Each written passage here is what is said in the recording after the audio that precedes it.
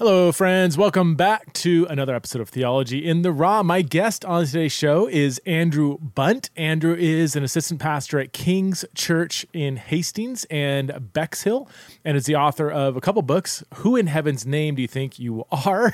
Exploring Your Identity in Christ, and the recently released book, People Not Pronouns, which is a short book that deals with the transgender conversation. Andrew works for, he probably volunteers for, the amazing ministry called Living Out. It's a UK-based ministry that deals with questions about sexuality and gender. It's very similar to the ministry that I run here in the U.S., the Center for Faith, Sexuality, and Gender. And I've gotten to know Andrew from a distance over the last maybe year or so, and have just found him to be an absolute delight, super thoughtful, super gracious. I mean, I feel like he's one of those guys that we find ourselves almost finishing each other's sentences. So, I'm really excited to have Andrew on the show. I think you're going to enjoy this conversation. We talk about some interesting topics, as you probably know from the show title. If you would like to support Theology in the Raw, then you can go to patreon.com/Theology in the Raw. All the info is in the show notes. Please consider leaving a review of this show and sharing this episode as you see fit through your various social channels. All right, let's get to know the one and only Andrew Bunt.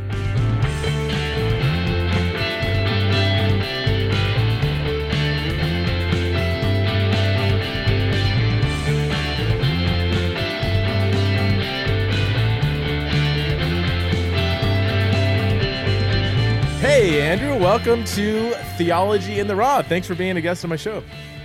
Yeah, thank you for having me. It's great to be here. So for those who don't know who you are, why don't you give us a brief snapshot of who you are, where you come from? You do have an accent, so we can start there. So I'm from the UK. If you can't tell, I'm on the southeast coast, right at the bottom. I kind of say, go to London, head straight down. When your feet get wet and you're in the sea, you're in Bexhill, which is a little seaside town, mostly retired people and young families where I live. And I serve as an assistant pastor at a church here and also in the neighbouring town of Hastings. Okay. And I also work for an organisation called Living Out. Yeah. So for those who don't know, Living Out is, I hope I can say this. It would be, we have almost like a informal relationship.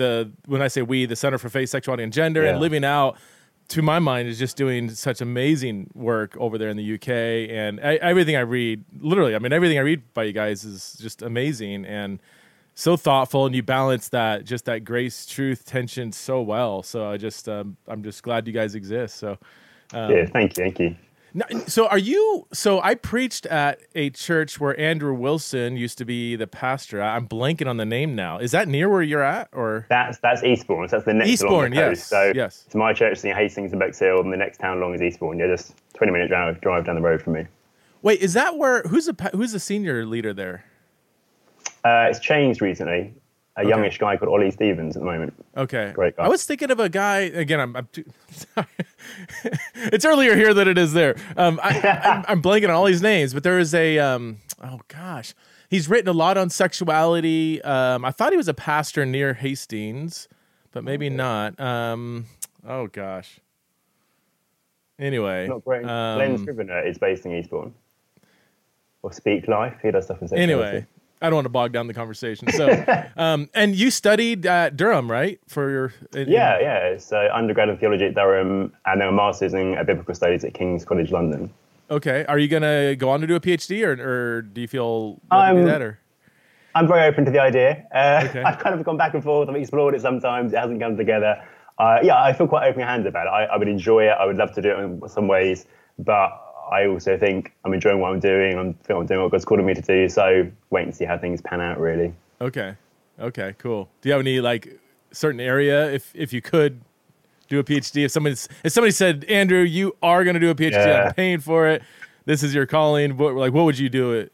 That is the dream, isn't it? Yeah. I know. My first love is biblical studies. That's what most of my undergrad and master's work was on. So I'd love to start on there. I have a weird infatuation with Leviticus and just in general the kind of underdogs of the Bible. Underdogs in general, I think I have a heart for. Underdogs of the Bible included. So maybe something around Leviticus or the Minor Prophets or something. Although increasingly I wonder if I did do a PhD, if actually I'd do something around ethics, because a lot of my work now is ethics. Okay. I wonder if there's some work to be done around polyamory. I just think we're totally not ready for what's coming in terms of polyamory or sex robots. They know the next big things, and I wonder if there'll be some good work to do around that. Yeah. Occasionally I think would that be a way to go, and maybe it will be one day. I don't know how to word this. When we talk about these things, it's just there's no real pure way to word it. But I've been very interested in polyamory and sex with robots. The idea, the cultural phenomena of those two things. I mean, oftentimes they get used as kind of like well, if we embrace this, it's going to lead to polyamory and all. Oftentimes people don't think about the actual thing very clearly, or they'll cite sex with robots as some far out thing, as just something that's like evidence of the moral decay of society. But these are two really interesting questions that aren't just fringe thing. I don't know how it is in the UK, but in the States, I've read several stats where something like 5% of the population are or have been in some kind of polyamorous or maybe an open relationship, which would be a form of polyamory, sort of. And sex with robots, I mean, that's all we can go there if you want. I mean, that's the little I've dabbled in that. My favorite thing to do is to go to places to speak and throw in the bombshell of sex with robots. It was like, what? Students love it. We're teaching students. They just love it. And it's just really a conversation zone. Because I think, it is happening. The trajectory is moving. It's moving quickly. I think quicker on both of them than we'd expect and that most people would expect. I just don't think we're ready. And actually, we need to get the underpinnings or understanding of sex so we're ready to respond to that and not have quite kind of shallow answers to that, which is always the risk. Yeah. And I think always, the work I do now on same-sex attraction and transgender and stuff, I think we're always playing catch-up as Christians. Yeah. And actually, I would love us to actually learn to discern the times, listen to the guidance of the Spirit of God and where we should be focusing, and actually get ahead on some stuff so we can engage right in the heart of it. Not kind of 5 years after society's changed and made its mind up, we go, hang on a minute, we better think about this. What do we think about this? So, that's why I guess it sticks to my mind now, even though it's not quite here in the mainstream yet, because why don't we be ready for that point rather than react then? I read somewhere, it was a sociologist, a really credible sociologist, that said if the trajectory keeps going at the pace it is, talking about like pornography, talking about just technological development, which both of those things I don't see slowing down or like, and this, I think it was a female sociologist, said if things keep going this way by 2050, more humans will be having sex with robots than with other humans. Unless pornography all of a sudden starts to die out, or if technological advancement kind of like people got kind of sick of developing new things, Yeah. If there's money, it seems unlikely. Very unlikely, which is a little bit frightening. I mean, and this was a secular sociologist who said this is going to have significant effects on society. And there's even moral arguments that are interesting to consider. For instance, what if the prevalence of robots for sex reduces child trafficking, prostitution, even adultery, all these things. Like, and there's obviously several problems with the line of reason, but it's interesting. This isn't just some crazy, weird fetish kind of thing that's taken off. It's like it's going to be an ethical conversation as well. How have you thought through this? I didn't expect to talk about this on the podcast, by the way. This is really interesting. But. Right, yeah. I think you're right that what's interesting is there are very few good secular arguments against either of these. I mean, it's focused on sex robots and sex robots, really. There's kind of the general current disgust that many people would feel, but disgust wears off the more common something becomes and the less new an idea it is to use. That'll wear off. There's very little then reason for secular people to object particularly to sex robots. But as you say, there are some arguments some people will try to use at least to argue for them as a positive thing. And I agree there's some problems with that. So I think, as with all engagement with sexuality as Christians, what we need to do is go deeper. We need to think more deeply about what is sex about. And, because that ultimately is always the reason for the difference between a Christian sexual ethic and sexual kind of parameters and a secular one. Yeah. Actually, it's not that God has some arbitrary lines that, jump through these hoops for me and I'll bless you. Actually, it's no, here's the grain of the universe, here's the way to live to find fullness of life, because this is what sex is for and about. And so when we understand sex is about being part of the deep one flesh union of one man and one woman, which represents the deep union of Christ and the church, who are two and only two, that's important for polyamory, who are different in the sense of male and female, referencing Christ and the church in that way.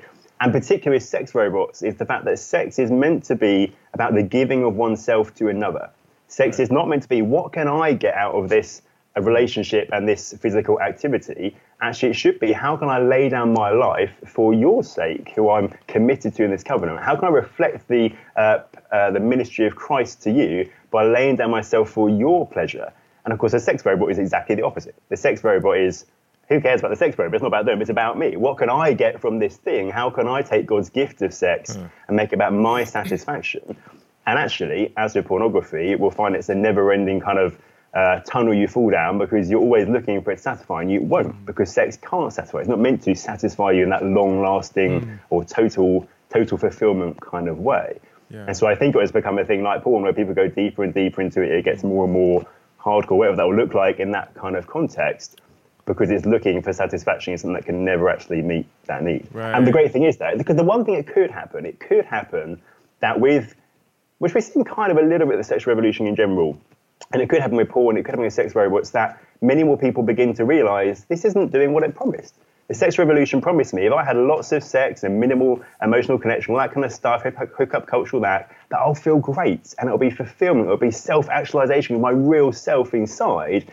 And actually, if more and more people, as is happening to some extent, realise this hasn't worked.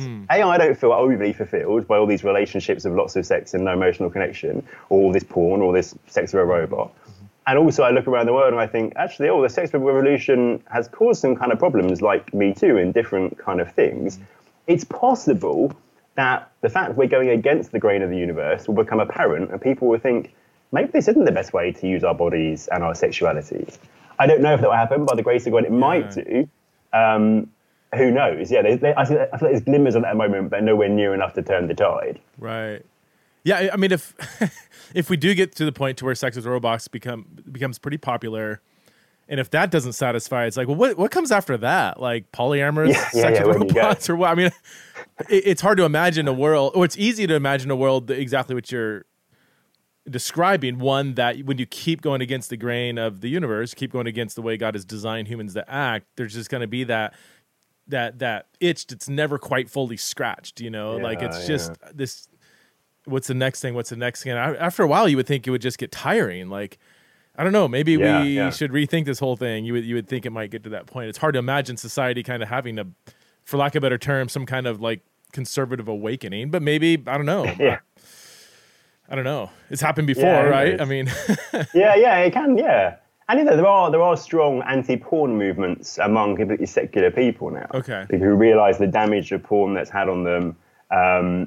And how much better life has been for them getting free for porn in lots of different ways. So that's an interesting thing, because that is an experiential. It's not a religious thing, a kind of worked through morality thing. It's just actually I've experienced the fact that this really wasn't good for me. Yeah. So I'm going to break free from it. And so it is interesting that in that particular little area, there's a thing happening. On where it goes eventually, I mean, I wonder, blue sky thinking, will transhumanism and sex robots merge? Will we get to the point where actually the next stage is electrodes in our brain, which always fire the necessary receptors to feel that stuff, so we have it 24/7? I don't know, but that's kind of that's the crazy stuff that gets developed at the moment. And because we are people who are desperate for pleasure, we're desperate for satisfaction, rightly, we're made for that.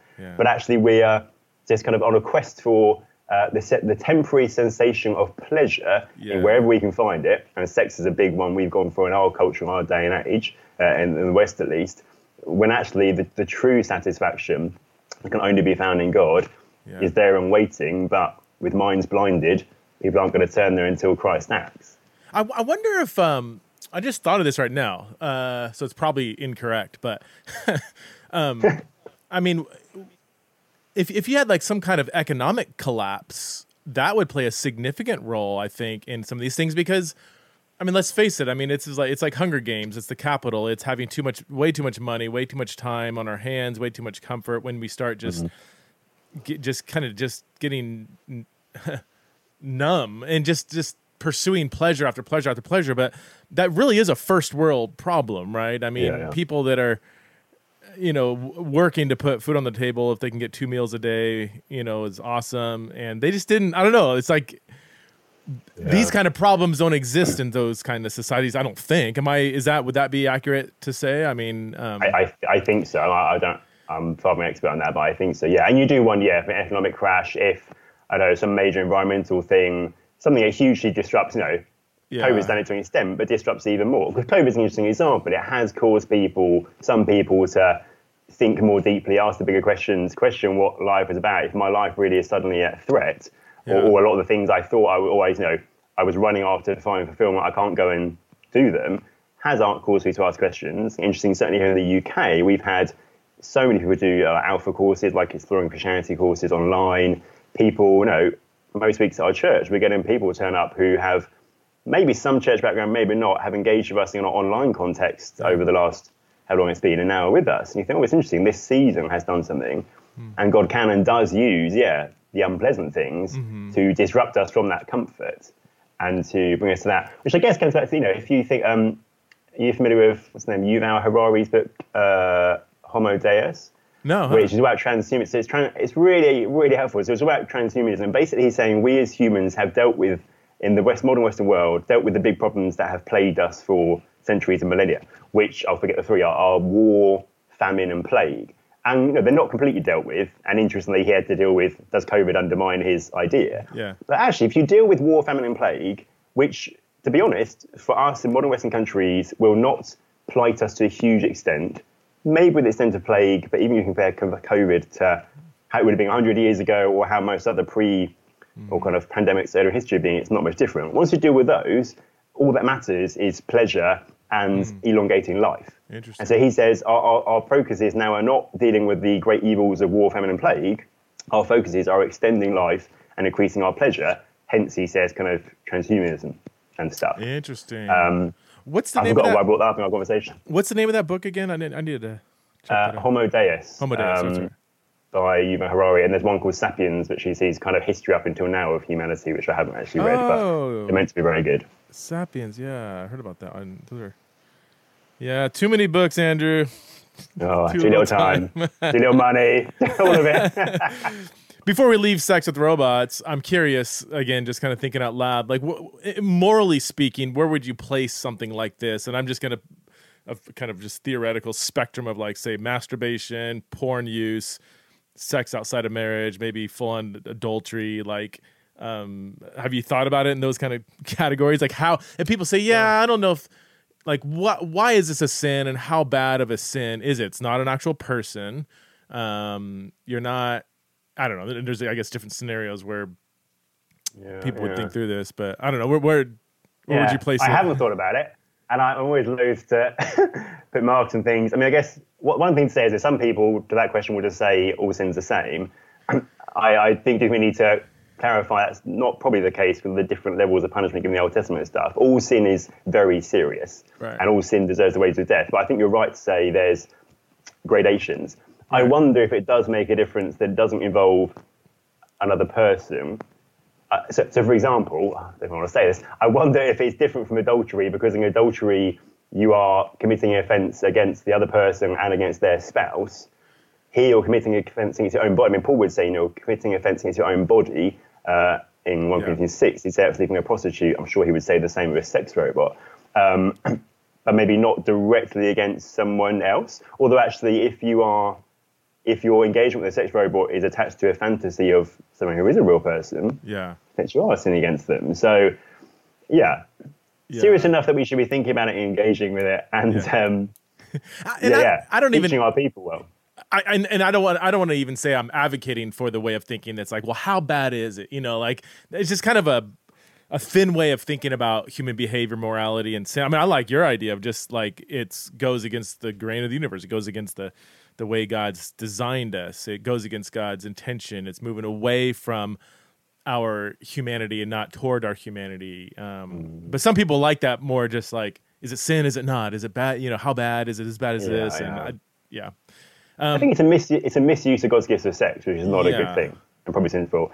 And I think all the arguments for, what actually if it's a better way of sex addicts dealing with their addiction and stuff. Yeah. I just think biblically we can say no, because if Romans 6, if you act as a slave to something, you become a slave to it. We do become a slave to the things we do. And actually even kind of, not biblically, just what we know about the brain and neuroplasticity and addiction and different stuff, it just seems to me like we know that actually that's not going to be a lasting solution to a problem such as sex addiction. Yeah. I'm just trying to think of some secular argument. Like, what about like weenie? Yeah, you have a sex addict who's addicted to having sex with prostitutes. Could this be a way to ease them off? Kind of like the nicotine patch for people addicted to smoking. Just kind of like, let's just ease you off. Give you this robot for a few weeks. Or I could see people making this argument, right? I mean, of course, absolutely they will. Yeah. I don't know. I mean, in a Christian context, it comes down to your viewing sanctification, doesn't it? And I think one of the things I've learned in my own life over the last few years is God is incredibly gracious and takes us through process and journey. And I've noticed in my context, I've got a charismatic kind of context, there can easily be a big focus on kind of instant change. Pray, click your finger, it will happen. How can that still be an issue? Biblically, and the language of freedom, we get freedom from all these things. Yeah. I think biblically, certainly in Paul, the language of freedom is about freedom from guilt and condemnation and stuff. That's an instant thing in the moment we turn to Christ. His language for our growth or our being Christ-like, our living rightly, seems to me to be language of growth, of maturing, of walking out. It's ongoing stuff. Yeah. And I do think, in my circles at least, there's too much, or there's not enough openness to the fact sanctification is a process and takes time. Yeah. And so although I don't know off the top of my head what I think about that as a way of helping that process take place, I do think the general concept of someone's not going to go from sex addict to fully living out a biblical sexual ethic overnight is okay, even for someone who truly is born again. I think that fits with biblical pictures of this. So, if I'd use that way of helping someone in a situation, I don't know. But the idea of the journey, that's biblical, I think. Okay, so polyamory. Are you seeing polyamory becoming more popular in the UK? Do you see... Not in my circles. I mean, what I deserve. Not in your charismatic circles. Not yet. Who knows?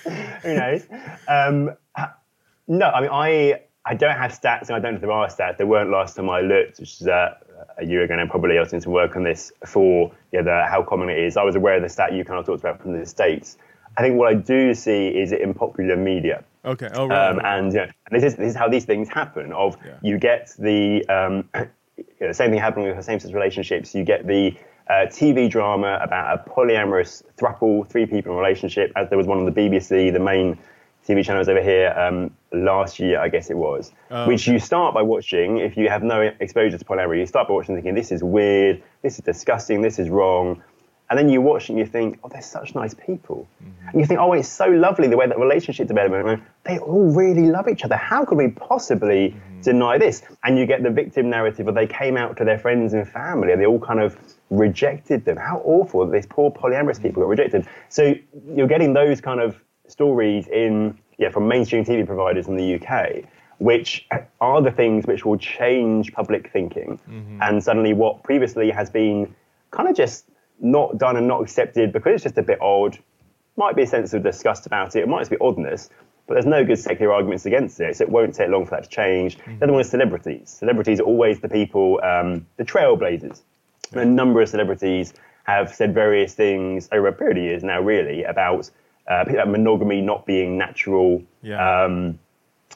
being in relationships, or the Smith, the Will Smith and his wife and their family have said various things. There's kind of debates over whether their relationship is or isn't open, and they've been a bit ambiguous about that. Their daughter, Willow Smith, I think her name is, has come out saying she feels she is or could be polyamorous because she can love both a man and a woman at the same time. And again, especially for our young people, hearing things like that, a kind of celebrity figure, someone they look up to, that's all the kind of things that starts to normalize things. So I really think it's on its way, even if I can't tell you how common it actually is in practice in the UK at the moment. I mean, I don't like bringing up analogies too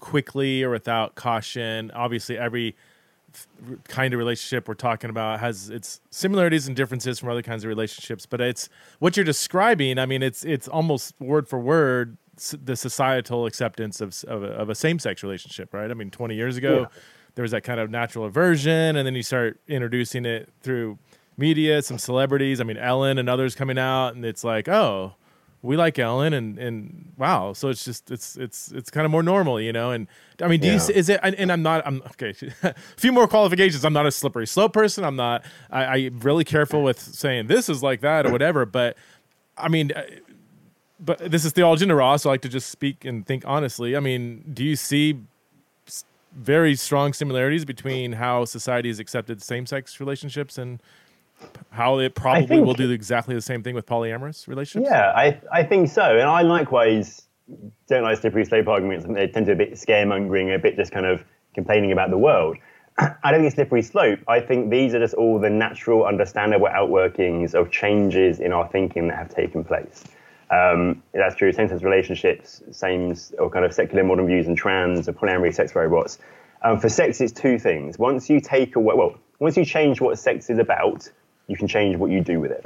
Mm-hmm. When sex stopped being, in a Christian view, about the self-giving of one to another in a covenanted relationship of two that mirrors Christ and the church, and where sex becomes actually just a pleasurable activity, that actually the doors kind of open wide. Mm-hmm. Also, when you remove sex from biology, which that's the key thing, you know, so one of the key things that has happened is we've separated sex and procreation. In our minds, we do not associate sex with the production of kids. Every culture before us, until not that long ago, till the middle of the 1900s, I guess, largely would have done. When you had sex, it was a real risk. Sex was costly, as Mark Rignorous, or how he says his name, says in his book Cheap Sex. Actually, with contraception coming on, reliable contraception, sex is really cheap because there's not big risks there used to be. So once you untie the kind of the link between sex and procreation, which by default makes it between two people and two people of the opposite sex, you kind of remove the problems. And what was fascinating in that TV program I mentioned about the polyamorous throuple is it all went really well to them till right near the end of the episode, where there was a couple and a young lady who joined them in this relationship. The lady of the couple became pregnant. And so you think, oh, you've got a problem. And they realize they've got a problem. And they realize maybe this relationship can't work because now the man and the woman who originally together are forever united by the fact they have parented this child together. And only the two of them have biologically, you know, in DNA fed into this child. Where does this other lady who's in the relationship now kind of fit? And I find it fascinating. It's like right at the last episode, you pointed out one of the big problems of polyamory, of actually three, more than two doesn't work in a sexual relationship. One of the key things sex is about. And what's so annoying is it ends, you think they're going to end with they're going to have to split up so it doesn't work. And like the last shot, spoiler alert for anyone who watches this, it's called Trigonometry. The last shot is them all in the hospital, hugging, kissing, it's all okay. It never is explained how is it suddenly okay that two of them are forever bonded by this child and the other one isn't, which previously, you know, just before the birth was a great problem, but now isn't. But there's so many things. Once you take away the link between sex and kids, basically sex becomes open to pretty much any form, context, relationship, mixture of people, which is one of the reasons I think in our Christian teaching of sex, we need to reclaim the link between sex and procreation. You need to do it well and carefully. You have to answer the questions of contraception. We're very sensitive to the reality and the pain of infertility for those who experience that. But actually, by completely pushing that away, I think we've opened the door to some of the problems we have in helping our people to hold to a biblical view on sex. I've been thinking that direction too. I mean, probably like you. I mean, being raised and nurtured I was in just a kind of a non-denominational, non-charismatic, but conservative evangelical context. And yeah, it was, I never really put the two together in that kind of like, it's like, yeah, sex can lead to procreation, and if you want to procreate, then you have the freedom to do so. But I never linked the two together so strongly. And then, you know, you start reading some more Catholic theology, and you're like, wow, this is kind of different than the environment I grew up with. But then you take that back to the scriptures and just a Christian theology of sex and marriage, and yeah, I'm not quite maybe Catholic yet in this, but I see the I see the logic of it, and I haven't been too impressed with kind of the counter arguments because they usually have to do with some kind of like almost secular version of human autonomy and freedom. So here, what do you think about this? I mean, obviously there's infertility, but even things like what about like sex or an old couple getting married, or say they are past the age of childbearing. I mean, nobody's going to say they can't get married if all things considered, but like, what if having kids isn't even an option? A really strong procreation argument would say, well, if procreation is completely off the table, then you shouldn't get married. I've never heard anybody actually say that, but no. Or even maybe there's the old age sex, an old couple getting married, but also what about a couple getting married that they aren't infertile, but they just are choosing not to have kids, but they still say they're called to marriage? That one's a little dicier for me, but yeah, that one is tricky. And that, as a parson in this situation, let's have the conversation of why. Because it might be there's a really good reason. Actually, we feel such a calling to go to this far-flung place, and we just think it would be so hard to bring up a child while doing what God calls us to do there. And I think theologically there, I'm still not sure if I'm comfortable. I want to talk to that couple. I still don't know if I would be comfortable to marry that couple. But that's radically different to, who'd want kids? Who wants the money drain, the time drain, the energy drain? This relationship's about us. Because then I want to say, no, guys, this relationship is there to bless other people, to be fruitful, both in the production of something, also the blessing of other people. I think with couples who are too old to parent children or to conceive children, or those who go into marriage knowing that because of a medical condition, one or both, they're going to be unable to conceive. I think where I see a difference between an opposite sex couple and with a same-sex couple, same-sex marriage, is their bodies are still orientated towards the production of children. Mm-hmm. Just with two men or two women, that just can't be the case. There's no way in which their bodies, without the help of science, which has been developed, can produce a child that combines genetic material from both of them. In a case where you've got a man and a woman united in marriage and a sexual relationship, even if they know a child's not going to be produced, it's still the case that their bodies are created in a way which kind of points in that direction. Again, it's we're going with the grain of the universe. And, with the old age thing, it's maybe different, but certainly with a case of fertility, the bodies might be orientated in that way, but may not always function that way. And we as Christians always have the best explanation for why there are some things that are not as they should be. And infertility is the best example of that. And this is why I think it's not insensitive to those experiencing the pain of infertility to link sex and procreation very firmly. Because actually, saying sex and procreation are meant to go together legitimizes the incredibly deep pain of people who experience infertility and who long for kids. It's saying, actually, your pain is totally understandable. Your pain is totally justifiable because something is not as it should be, because we live in a world that is broken and marred by sin.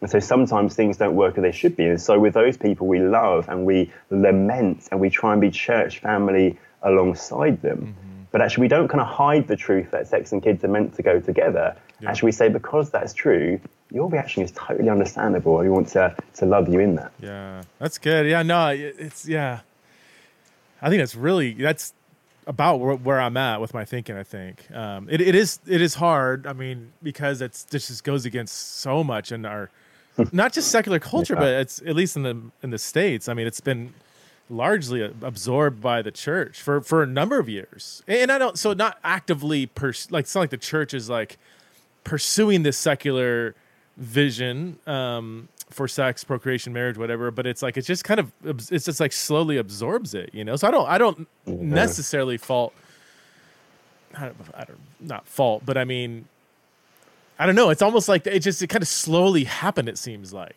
where there's so much of a secular understanding of sex, marriage, procreation that just kind of trickled its way into the church. And this is going back to one of your previous points about the deep need for, you're talking about like being reactive against the next thing. We're always kind of playing catch up. And one of the ways to get ahead, right, is to just lay a thick foundation for what is sex for, what is marriage for. I like to ask young people sometimes, like, we're going to get married. And I'm like, why? Brilliant. And it sounds rude or whatever. But I'm like, no, but really, like, oh, cool. Like, how do you know God's calling you to marriage? Like, what? Tell me about that, like the vision for marriage, and they look at you funny. Like, well, we're in love, and not to diminish that at all. I think the Bible talks about that in some places, Song of Songs and others, but there's there has to be a deeper, more like kingdom-oriented vision for what. Because the reality is, the feeling won't last. Yeah. You might get married because of the feeling of love, and I say that's part of the thing. But if you're not committed to loving that person through self-sacrifice when those feelings wane, your marriage is not going to last. Right. And actually, your commitment in marriage is, I'm going to love you, as in I'm going to lay down my life actively for you day after day, regardless of how I feel. Yeah. And actually, that will maintain the feelings. The commitment of marriage, the laying down your life in active ways, is the scaffolding in which you work on the feelings. Yeah. If you try and make the feelings the scaffolding of your marriage will crumble, because feelings come a day. One day you will wake up and they won't look so good. Or one day they'll do something really noisy. You think, you're not so sweet after all. Yeah. What happens then if all it's based on is your feelings? There's got to be something more firm to it. Yeah.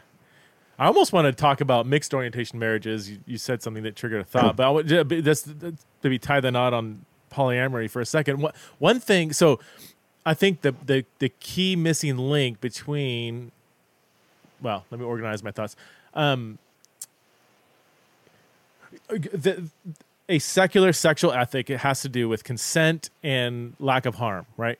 If there's genuine consent and it's not harming anybody, then that's basically the framework.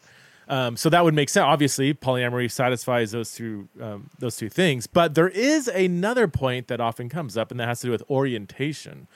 That, once you start to introduce a stronger like ontology of sexual identity, that this is not just what I do, this isn't just some choice, because that's a pushback. It's like, well, look, some people are, gay, others are straight, some are bisexual, but polyamory, it's not like you're just choosing to do this.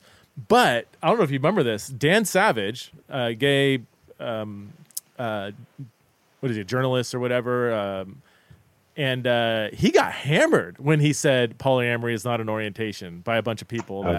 Yeah, and as the earliest article I found is 2011 in a peer-reviewed law journal where somebody argued for polyamory as an orientation. So you take the definition, how we even define an orientation, and they kind of show that like this is very similar to how polyamorous people describe themselves. And that's a key phrase. It's not just a polyamorous relationship. It's not just polyamorous desire.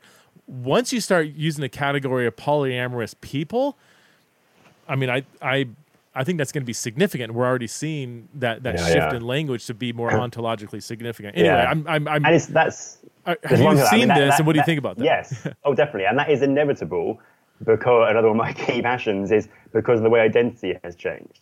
Because now culture is constantly telling us that who we are is how we feel inside. Our feelings and our desires are who we are. That is more real and more important than anything else. So it doesn't matter that your body is orientated to have a sexual relationship with someone of the other sex to produce children. Actually, if who you feel inside, you want to have a relationship with someone of the opposite sex or same sex or lots of different people, that is kind of who you are. And because we have said that with so many people and places, you now have to say a polyamory, because if you deny that polyamorous desire is who someone is, well, then you also have to deny that actually an attraction to guys for a guy is who someone is. Right. But that message is being shouted so loudly at us all the time. The classic example, you may have heard someone else do this, Keller does it wonderfully, is Frozen. I love Frozen. But it is just the story telling our kids from day dot that who they are inside needs to be embraced. She starts being the good girl, finding her identity in what other people say about her, living up to their standards, staying inside, not freezing people to death, all that kind of stuff. Yeah. But the whole film is her throwing off that constraint of what other people would think of her and embracing who she really is inside. And she goes off and sings that song, Let It Go, the big anthemic statement which became such a big hit. And part of the reason it became such a big hit is that is what our culture believes about who we are. Let it go. I'm going to let it all out. I'm not holding it back anymore. I don't care what people say. This is who I am. And even if people back home are freezing to death because of who I am, I've got to be true to myself. Wow. Our culture has said that so loudly, so many different ways. That's just a quintessential example. That if someone finds, I love you and I love you, or I desperately want to have a sexual relationship, both you and you, well, then you do you. That's who you are. Then as Christians, though, we easily say, no, we all know we experience lots of desires that aren't good for us. Desires which aren't going to be the route to fullness of life. no one really believes that what you find inside always is who you are and should be embraced as who you are. Yeah. If we can't use it across the board, maybe it doesn't work. Right. Maybe it's not who we are. Maybe someone needs to tell us who we are. Yeah. And from that, we know how to live. And yet that internalized of identity it has been absorbed by the church as well. Sometimes not Absolutely. on the extreme levels, but it's very prevalent. This reminded me. Did you review Carl Trueman's book? His new Yes, The Making of Modern Identity. the rise and triumph of the modern self. I have not read your review. I'm curious because everything you're saying reflects a lot in that book. I just so you know, I liked a lot of it and probably agree with much what he said. I think there's some serious problems scattered throughout. I think there are more minor points. There's that one page, it was just really terrible at the end when he talked about like celibate gay Christians, and I don't know. I just think it was pretty bad. But it wasn't like his main point, but he did try to say, and here's another example of how, and I'm like, oh my gosh, like anyway, would love your quick thoughts on that book. I mean, so he's tracing the development of thought and thinking that brings us to this point I just kind of described. The roots, he's showing like this way of thinking, it's taken 200 years in the making, really. And he's kind of pushing back on the argument or accompanying the argument I made earlier that contraception changed everything by saying thinking was also changed. I think in the kind of the tracing of historical progression of thoughts, I found it hugely enlightening. People I have not read and would struggle to read, so I'm very glad scholars like him helped me to do that. I can't easily critique it. It was certainly very enlightening. I think, and I don't want to be critical of this actually, because it's understandable. I think so some of the ways he talks about the LGBT community, even though it's very kind of, so as a same-sex attracted or gay guy, when people talk indiscriminately about the LGBT community, especially negatively, just gets a backup. It's like, well, surely by definition, I'm in that crew, and yet you're not describing me at all. And even the whole book is premised on how would his grandfather not have accepted the idea I'm a woman trapped in a man's body, but today people would. Which is fair game is an interesting point, but actually the trans conversation's moved on. Most people don't talk about being trapped in the wrong body anymore. I'm quite against that language. Yeah. And you just wonder, I don't know if it was read before it's published by anyone who is more of an expert in that particular area. Yeah. Carl Trueman is an amazing scholar, and it's an amazing piece of work. It just might have benefited from a little bit of a scan from someone who kind of, and that would have noticed what you said. And the other thing I said is I really hope the publishers commission a shorter, accessible paperback edition for pastors, which has more application, because understandably, in a big academic thing, it doesn't need much application. It's probably a bit too much for most pastors in my kind of context. But it's such good stuff. It'd be great if that is available. That's great. No, that's almost word for word my critiques. It doesn't seem like he's been really engaged in the LGBT conversation a little bit. And I, looking at some of his endorsers and people he's getting advice from, it's maybe one piece of that conversation. But yeah, I think it definitely could have used more nuance. And it's hard, as an academic, but also as somebody who does a lot of more pastoral theology. I kind of go back and forth on that. Like in one sense, if an academic is doing academic work, it's kind of like, well, their language isn't going to be as like soft, and they're not going to, and sometimes, going back to the analogies, sometimes using analogies can offend certain people, especially the way they've been used in the past. But if it is a good logical argument to refer to the logic of this thing and then this thing and test consistency, like academics you don't have the right to say, oh, that offends me, I can't deal. It's like, well, no, we're in a seminar and somebody's pushing back in your thesis. You need to address it. You can't we're not going to, coddle you. So I understand that. And yet, I don't know, is there ever a place to just do academic work as a Christian with the LGBT conversation, given the history of how we've kind of butchered our approach to that. So anyway, again, just kind of thinking out loud and resonating with what you're saying. With polyamory, I wonder, am I right to say I think that it could eventually be easier for polyamory to be accepted in the church than same-sex relationships, largely because there's a little more ambiguity in Scripture. So my affirming friends listening are going to be irate that I even saying it like this, but well, no, there's ambiguity with same-sex relationships, but they're just within the Bible, there's kind of not, right? I mean, and I know obviously I know all the counter arguments, but I mean, you don't have like a positive example or God regulating a same-sex relationship. You don't have any kind of, the few times they're mentioned, they're prohibited. Marriage is always defined as male-female. But with polyamory, more specifically polygamy, you do have kind of some ambiguity, especially in the Old Testament, that, I don't know. I could see somebody saying, well, it's just not as that clear. So, I mean, once it becomes widely accepted in society, I could see maybe a bigger portion of the church being open to accepting it. That's just my unpaid prophetic prediction. Have you thought about it from that angle? Or Yeah, I mean, it's interesting. The small amount, and from what I've seen, it's small amount as yet of Christian stuff or stuff that's been written in support of polyamorous relationships from a self-identifying Christian perspective tends to be fairly negative or doesn't want to use polygamy in the Old Testament. They tend actually to push back against that, push away from that, because it's not polygamy, it's polyandry, it's polygyny, multiple wives. Yeah. Very, very so patriarchal, male-centered. Exactly. Yeah.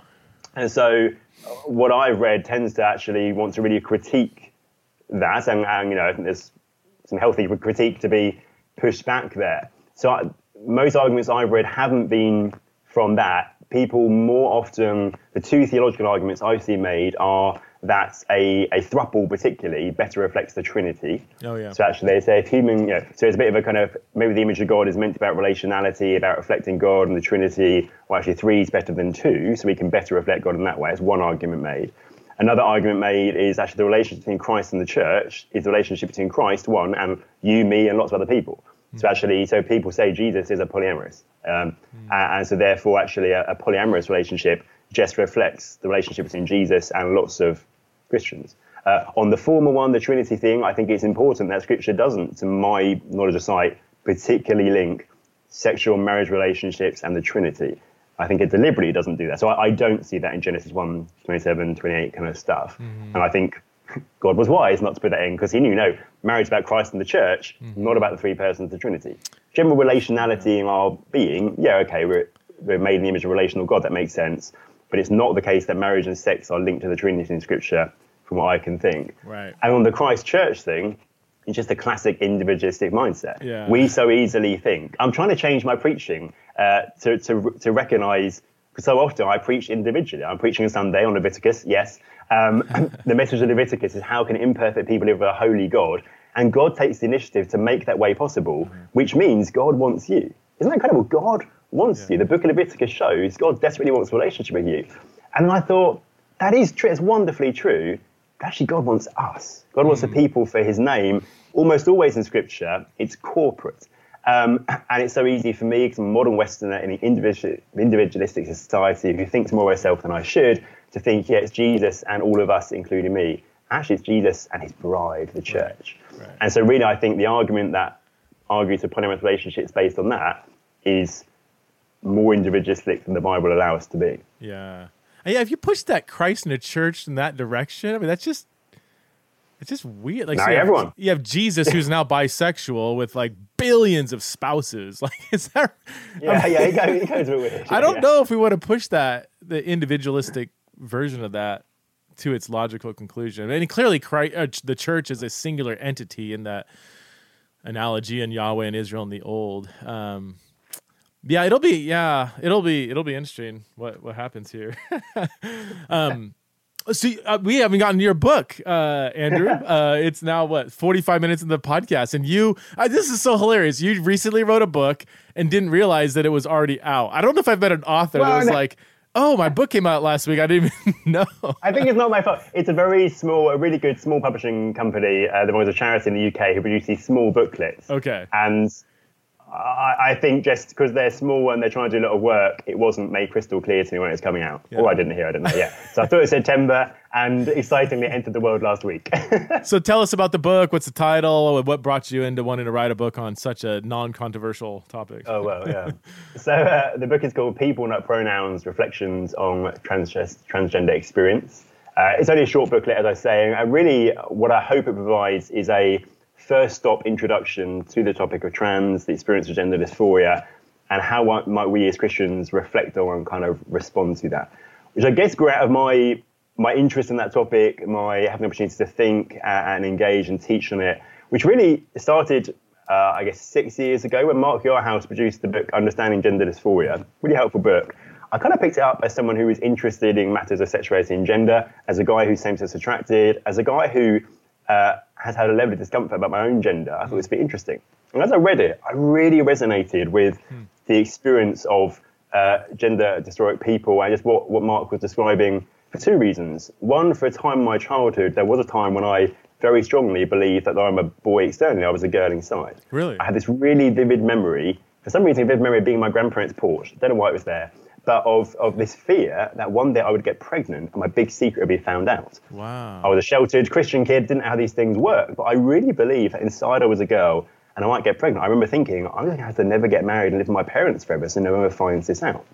And that abated, that went away naturally as I grew up, but always lived with this kind of sense of not really making the cut as a man, hated being in all male environments, always wanted to be with the girls, hated stag do's, which is our version of like the pre-wedding kind of thing for the guys. Yeah. And always secretly harbored this longing to be invited to one of my friends' hen do's with the girls.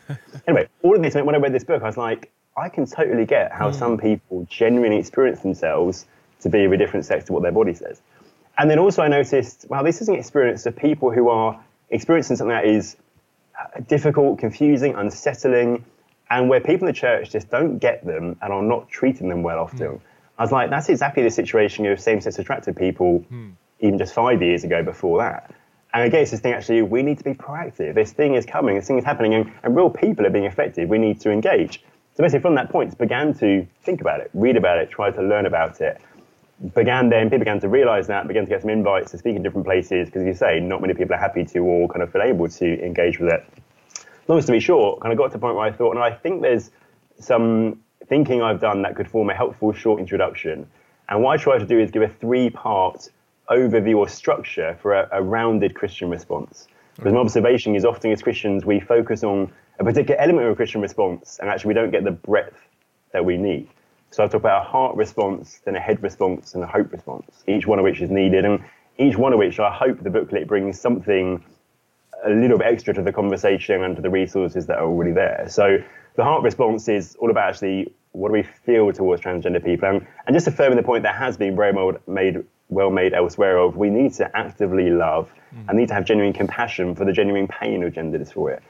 And I've really gone at that in the booklet because still I hear stories of people in the UK who have horrific experiences in what should be or what are well-respected Bible-believing churches. I heard one just half a year ago, a church in London, a trans person joined, really kind of get settled in, a person befriended them in a really lovely way of walking alongside them. When friends of the person who befriended found out this person was trans, they started picking on this person, telling them to withdraw, and they basically abandoned this trans person. Wow. And they never went to church, and now they don't want to go to a church because they don't trust Christians. They're being so hurt. And I was like, man, there's still a need for us to talk about what's our heart attitude, what's God's heart, how should our heart reflect that? Then the head response, sorry. Oh, no, go ahead. I thought you were done. Keep going. The head response, I then turn to, well, how do we think about transgender? How do we kind of conceive of this and gender dysphoria? And really there I talk about identity, but like we've done already, because my observation is in our culture, trans and the experience of gender dysphoria is so much an identity thing. Who I feel inside is who I am. Doesn't matter what the body says, what anyone else says. And you see that so clearly in the languaging, coming out stories and different things. I didn't think I'd seen something which directly kind of engaged with the identity thing. So I talk about internal identity, like we talked about earlier, how our culture, such as Frozen, so clearly tells us that story, but how it doesn't work because our feelings, our desires, our intuitive beliefs can change. They're not a stable basis. They can conflict. What if I really want this or really want that, or I really believe this about myself and I believe this, but they can't go together? Well, which one's me? And the big killer is we all know actually there are some things we might desire, which we wouldn't say we should embrace as who we are, or there are some things we might believe about ourselves, which we wouldn't say that's who you are. And there are parallel trans experiences, which sensitively you can bring into the conversation and use there. And so I say, actually, if who we are inside doesn't work, and actually basing who you are on what other people think of you doesn't work, because what if they change their mind? You can't always live such a good life. They always think well of you. We need something different. We need divine identity. And so I explore the fact that we're given divine identity as those in the image of God. And strikingly, Genesis 1:27, it's in the image of God he created them, male and female he created them. In the same way the image of God is a given identity by the fact that God creates us and he gives us that identity, the male and female is likewise given. Very next verse is be fruitful, multiply, fill the earth. There's something bodily, how do you know if you're male or female? It's whether your body is, or what role your body is orientated to play in reproduction. I think you see it there. And so I talk about that. I talked about stereotypes as well, and my continued discomfort with my masculinity, I think, was about stereotypes. I just didn't believe I made the cut. I so didn't feel that I could really be a real man. But actually realizing, no, Genesis 1:27 says I'm a man because God says I'm a man, freed me. It gives me the freedom to be how I am. So the fact that I love Downton Abbey and musicals and pretty things without changing who I am. That doesn't change who I am as a man. It's just how I am, actually. These things aren't kind of influencing that. So talk about stereotypes, but then kind of you get there. And that's often, I think, where people stop. We've got a heart response. We've got understanding. And I think that does mean that transitioning isn't the best or the right option for someone, especially someone who's following Jesus who experienced gender dysphoria. But then you're saying, okay, but people are then left with gender dysphoria, which can be incredibly painful and debilitating and difficult. We can't just leave it there. So I talk about a hope response. So I actually say, how does the way the Bible resources us to handle suffering in our own lives and to support other people who are suffering, how does that equip us to walk alongside some people who may, out of faithfulness to Jesus, choose not to transition, even though everything in them kind of screams out that they want to? So I talk about the Bible's big story, the explanation it gives us, the hope it gives us for the future, the role of lament in dealing with pain, the role of just being good friends to people, how we navigate painful things in life. And so my hope is that those three things together give us a full-bodied response that kind of engages with all the issues that are needed. And even though it's a short booklet, it can't tackle lots of the practical questions, it's hopefully a framework to keep in mind as we then talk about or think about those questions. That's great, man. That sounds like what a greatly needed book. And I mean, of course you can't answer all the questions. It's designed to be a short book, but man, we need some of the big books. We need the short ones too, that, that more people will pick up and can digest and just get that introduction. That's fantastic. So it's already out. People, Not Pronouns. Did you come up with that title? I think so. Yeah. That's pretty good. I saw that. I was like, I had to think about it. Like, that's provocative. It's what is provocative in a good way? Not challenging, hopefully. Challenging challenging is a better word. Yeah. And I think a thread throughout it is that actually, and that's a heart of all the work I do is sexuality and gender, actually, of let's not forget the people. We so easily talk abstract, and pronouns is the classic one in the trans conversation. We go abstract, and there's of course there's an important place in those conversations. But I know what it's like as a same-sex attracted gay guy to sit in a room and be talked about, or to sit in Christian context and feel, excuse me, this isn't abstract construct. This is my life. And what about me? So I think part of it is trying to personalize it as well. So going back to the parallels between, so I didn't know that about your background. Would you would you say you experienced gender dysphoria, or would it not have been like if your parents brought you into a psychologist, would they have diagnosed you? Did you have most of the signs, or was it not quite that severe? I think probably not. I don't know. I deliberately try not to talk about myself having had gender dysphoria, because I just don't know if it would have been clinically diagnosable in that way. I think in this context, day and age today, I would have done. I think because it was, I didn't tell anyone, I hadn't never heard of anyone being a man chatting or a woman chatting a man's body. I had no box to put it in. And so I just kind of felt it, decided to never get married, I'd live with my parents, it would just go away, it wouldn't be an issue. Dealt with it like that. Whether it would have manifested more strongly had I been in our context where I would have heard those kind of concepts and ideas, I expect I easily could have identified as trans. And I think that might have aggravated, I wonder if that might have aggravated the experience of that at the time. But who knows in some ways. But I've heard something similar from a lot of different, especially gay men, that, for kids, that like sex and gender, to take the modern kind of way people understand that, they're kind of collapsed together so that boy, girl, masculine, feminine, they're all kind of blurred together. So it does make sense that as a younger kid, and I've heard this from several other people who, as they grew up, they ended up just being same-sex attracted, gay or whatever. But they said, when they were younger, it was a lot. So when they got older, they were fine saying, okay, I don't maybe resonate with a lot of the stereotypes of masculinity and femininity. But as a kid, it's easy to interpret that as I am a girl or I am a boy, So I think have you, in your experience with other people, your story, have you seen other people say that that's similar to their kind of trajectory too? I think so. I think it's not a universal thing, but I think anecdotally, yes. And certainly I'm aware of similar, although there are studies. I mean, gender non-conformity seems to be one of the strongest predictors of same-sex attraction later in life. I think especially for guys. Not always the way, but especially can be. And the rate of guys particularly who experience some level of strong gender non-conformity, even gender dysphoria in childhood, who then grow up to be same-sex attracted is really high. I mean, one paediatrician once told me I think it's basically 99%. And that's not from a study, but their paediatrician observation was it's as high as that. And I think what studies have been done show that. That's particularly with guys. But I think what we're seeing in the UK at the moment, all the stuff about trans teens and stuff, and the number of now detransitioning people, detransitioning young women who are saying, actually, I was a lesbian, or I am a lesbian, I'm attracted to girls, and there was internalized homophobia or whatever, or gender non-conformity, and that led me down the trans narrative. I think we are also seeing the evidence of it among young women as well. Well, I've seen that concern, especially with older LGB people, primarily LG people, lesbian and gays, that... And I'm not necessarily endorsing this view. I'm just saying that it's a fairly popular viewpoint among older gay and lesbian people that a lot of the younger people identifying as trans, they would say, I think you're just gay. Like, I don't... And a lot of them say, yeah, if I was raised in this generation, I would have probably been told I was trans or genderqueer or something too. So that there does seem... I don't know. And it's I can't speak to it experientially, so it's just... I think it's an interesting... observation, especially like, as you said, with what seems to be a growing number of detransitioners.